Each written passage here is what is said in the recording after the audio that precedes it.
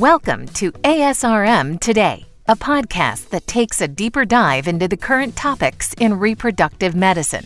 I'm Jeffrey Hayes, and today on the show, I am joined by staff from ASRM's Office of Public Affairs in Washington, D.C., Sean Tipton, who is the Chief Policy, Advocacy, and Development Officer, and Becca O'Connor, who is the Director of Government Affairs, who will reflect on progress and impact to date on ASRM's public policy priorities within the Biden administration and the 117th Congress. Welcome, both of you.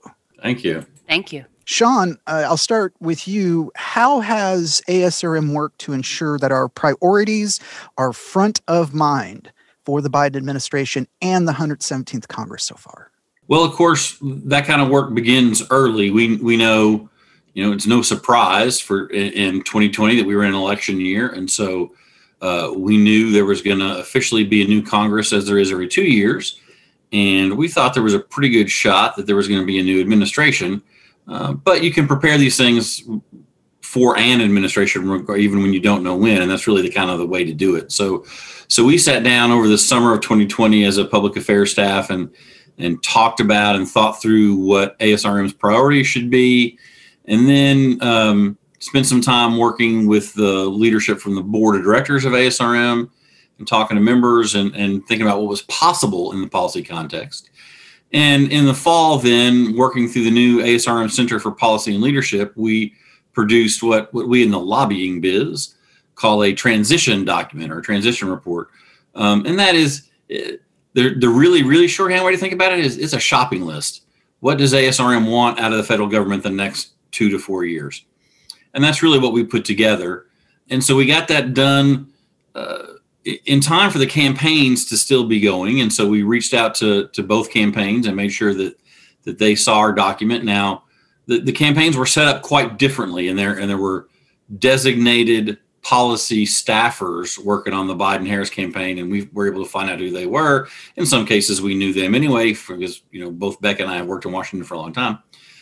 So we were able to engage them at that level during the campaign, and on a couple specific issues, which we can get into a little bit. So I'll focus on the process for now, and then we can get into the substance of the specific policy questions a little bit later. And then after the election, and this is typical, most candidates have set up a transition staff of some type even before the election is over, so they can hit the ground running right after the election. And again, this is what you do in Washington. You know who these people are. And we reached out to them to say, here's what we think are important, in particular, a couple issues. The most important, I think, of which has been getting access for active duty military personnel to appropriate reproductive health care. So right now, under very limited circumstances, our active duty military staff can get, and their families can get, access to infertility care. That needs to be expanded dramatically to be a meaningful benefit. So we talked a lot about that, and we talked about some of the restrictions and some of the political issues related to reproductive medicine as well. So you start that process, and then you're doing the same thing with members of Congress. As elections come down and you start seeing how things are going to be organized, which party is going to be in control, that starts telegraphing who the individual members of Congress are going to be chairing certain committees that we're going to care about. And you get to them and start getting to them and their staffs. And the whole concept is there's going to be competition for time and attention of issues, and you want to get your issues into that mix. And so when you put together a report the way we did, it lays it out. It's a nice resource for staff as they're trying to make those priority decisions and make recommendations for their bosses. So that's really what we did during the first couple of months of the end of 2020 and the beginning of 2021. And we've been working on, or I should say ASRM has been working on the military thing for quite a few years now. Is that correct? Yeah, we've been nibbling at it. We made some important progress over the last 4 years or so, getting access to coverage for people for the VA population, for veterans. It's the challenge is the current policy says you can get access to infertility care if your infertility is due to a service-related injury. And that happens, and sadly and tragically, it's probably happened more in our long-running actions in Afghanistan and in Iraq than it had in other places. But it's still a very limited pool, and obviously there's lots of need beyond that caused by active service injury. And the Veterans Administration kind of mimics that policy. So we're going now to try to improve the coverage for the militaries. Again, we did well thanks to people like Senator Patty Murray, and the VA at least now is covering some infertility therapy. And the staff at the VA are very committed to making this happen. We've got to get them some help, and we've got to expand it to active duty military. So that's been a big issue, but it's not the only one. We've been working on medical research funding, getting adequate funding in general for the agencies that our members care about the most, which includes the National Institutes of Health, the Centers for Disease Control, and FDA, but also making sure within those agencies that they are paying attention and providing the resources that are appropriate for reproductive care. And that sometimes takes a little bit of advocacy work because, as we all know, reproductive care is a little bit controversial in some areas. It's not, you think it'd literally be bombs and apple pie, but somehow it doesn't get the benefit of that. And so we have to remind people that, hey, this is an important issue and you need to treat it as such. Beck, I want to turn to you for this next question. What challenges and opportunities has the last 6 months with a city all but locked down by COVID, for example, presented as you work to communicate ASRM's policy priorities? Yeah, sure. Well, it's certainly been a year like none other on Capitol Hill and across the world, but particularly on Capitol Hill, where so much of what we do is transactional in the sense of that in-person communication with members of Congress and their staff and agency leaders. And we just haven't had the opportunity for those in-person communications. Normally by now I would have had a checklist of all the new members in the 117th Congress, and we would have been face-to-face with as many staff members as possible. But we haven't let the shutdowns be a hindrance to that forward momentum and to maintaining and even building new relationships. Like so many others, we've used technology to make this happen. And, I'd say that we've definitely made lemonade out of the situation insofar as it in some ways has enabled us, as we've talked about on earlier episodes of this podcast, and generally speaking, bring people into these conversations that otherwise may have been geographically prohibited from being participatory. So for instance, at our Advocacy Day last month, we had folks from all across the country participate in conversations with decision makers, and it didn't require a plane ticket or a hotel room. And so while it's not ideal, we're doing the best we can, like other organizations and individuals, to make sure that we're having as much direct contact with these offices as possible and being the squeaky wheel to make sure, as Sean said, you have to compete for that attention, and we're doing everything we can to make that happen. And hopefully in the coming months, things will continue to trend upward so we can continue to have more offices open and more people will be present. Sean, I want to go back to talking about with you some of the actual agenda items that you guys are posing. Your team has set forth an ambitious agenda for the current administration and the Congress. What progress have you seen so far? Well, of course, legislation always takes longer than just executive action, and so that's not too surprising. So things are turning, but that's a slower process. Now, through executive order, the Biden administration has, and some other executive mechanism, the Biden administration has done some taken some policy positions that will directly impact ASRM members and their patients. For one, the State Department reversed a policy which was denying citizenship and entrance to the country, in some cases, to children of same-sex couples who had been born abroad. So same-sex couple went abroad, used a gestational carrier from another country. It was very difficult, and actually at the end of the Trump administration became literally impossible to get that child back into the country.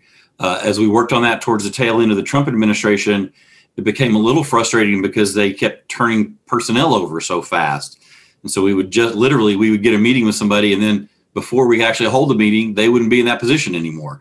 So it was a little challenging. So we were happy to see that happen. And I think that's a direct benefit. And it was something we raised during the transition with the Biden people.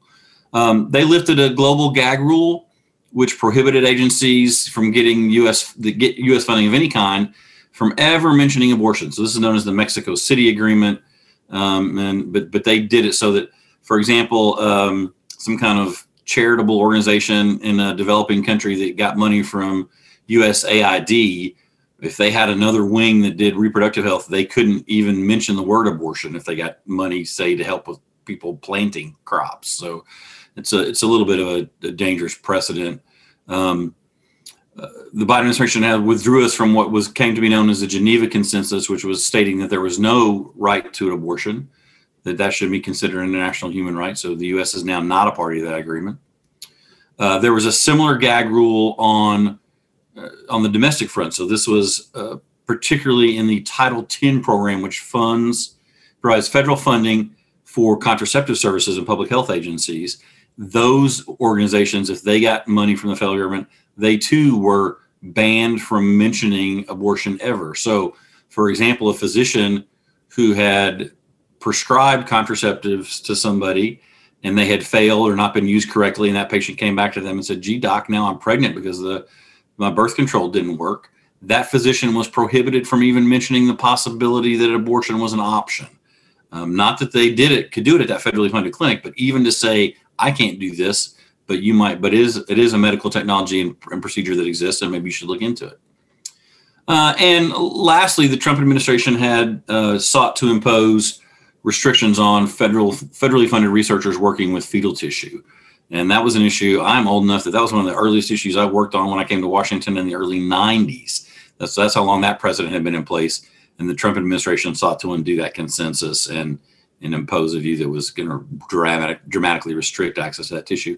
And fetal tissue is an important tool. It's not just important in the reproductive context, but as we have seen with the rapid development of some of the COVID vaccines, fetal tissue is an important research modality for comparing new drugs as they come on the market. And so we felt like it was very important to get that, have that avenue and that research tool available to federally funded researchers again. Becca, is there any additional progress on ASRM's priorities that you wish to highlight? Sure, absolutely. So picking up the thread that Sean dropped there, in May, the Department of Health and Human Services effectively overturned a Trump-era rule by announcing that it will interpret and enforce the Affordable Care Act protections on the basis of sex to include discrimination on the basis of gender identity and sexual orientation. And in announcing this move, DHHS Secretary Becerra said that the department takes a position that, quote, everyone, including LGBTQ people, should be able to access health care free from discrimination, period. So that was a significant reform that directly impacts and advances the notion of healthcare equity and is in keeping with ASRM's priorities and stance. And then secondly, this spring, the Biden administration removed a requirement that said that one of the drugs involved in medication abortion, mifepristone, could only be dispensed in person. And access to the medication has been at the center of a legal fight for some time now in response to a lawsuit last summer where ASRM joined other leading medical organizations on an amicus brief to echo support for this. Remote access to the drug without the requirement of in-person dispensation was approved. And, it was a significant shift because earlier the Supreme Court had sided with the Trump administration and reinstated the in-person dispensation requirement. And citing the dangers of COVID transmission, among other things, the Biden administration's FDA lifted this requirement of an in-person dispensation. So again, that's another significant victory for women's health in a pretty short time, given that we are only about 6 months into this administration. It sounds like there's such a great deal of work being done, and it still needs, of course, to be done, as Sean was describing earlier. I got one more question. We're almost out of time. Sean, what will you and the office up there in Washington, D.C. be focusing on in the weeks and months ahead? Well, as you say, we're recording this in the middle of July, and my experience in the congressional calendar, it's sort of appropriations high season. So you start really trying to get where the rubber meets the road in terms of what the federal government's going to spend its money on. So we actually think that getting the coverage for military personnel is probably going to happen in a spending bill rather than a freestanding bill. So we're going to be working those channels. And so July is a lot of the kind of technical stuff that gets going, and then we'll probably see some of this in the fall. I think most of us in town, given the very tight margins in the Senate, expect that we're going to have, again, it's probably going to end up with what we call in Washington some sort of omnibus, which means a broad, throw a bunch of stuff in a spending bill at once, as opposed to used to do 13 spending bills in a year. So we think over the summer and fall, we're going to be doing a lot of work. Again, funding for medical research and trying to get funding for coverage of expanded infertility services for military personnel. So these things may be quiet. They may, they may not get a lot of public attention, but we're going to be working them very hard nevertheless. And sometimes that's a better way to get things done, to be honest with you. Not everything needs to be a big fight. And I think one thing we have seen in the last couple of years is the more it becomes a fight, the more likely it is to get paralysis and no action. And we want to avoid that. We think we're going to have a lot of Republican support for expanding the family building services in the military. We think that's a bipartisan issue, and we're going to pursue it that way. Well, personally, I would just want to thank you both for all the work that you do every day, fighting what must seem like an impossible fight up there, the old rolling the rock up the hill, as it were. My guests today were Becca O'Connor and Sean Tipton. Thank you both for coming on to give our listeners an update on this. Thanks so much. Please subscribe and rate the show on Apple Podcasts, Google Play, or wherever you get your podcasts. I'm Jeffrey Hayes, and this is ASRM Today. This concludes this episode of ASRM Today. For show notes, author information, and discussions, go to asrmtoday.org. This material is copyrighted by the American Society for Reproductive Medicine and may not be reproduced or used without express consent from ASRM. ASRM Today series podcasts are supported in part by the ASRM Corporate Member Council. The information and opinions expressed in this podcast do not necessarily reflect those of ASRM and its affiliates.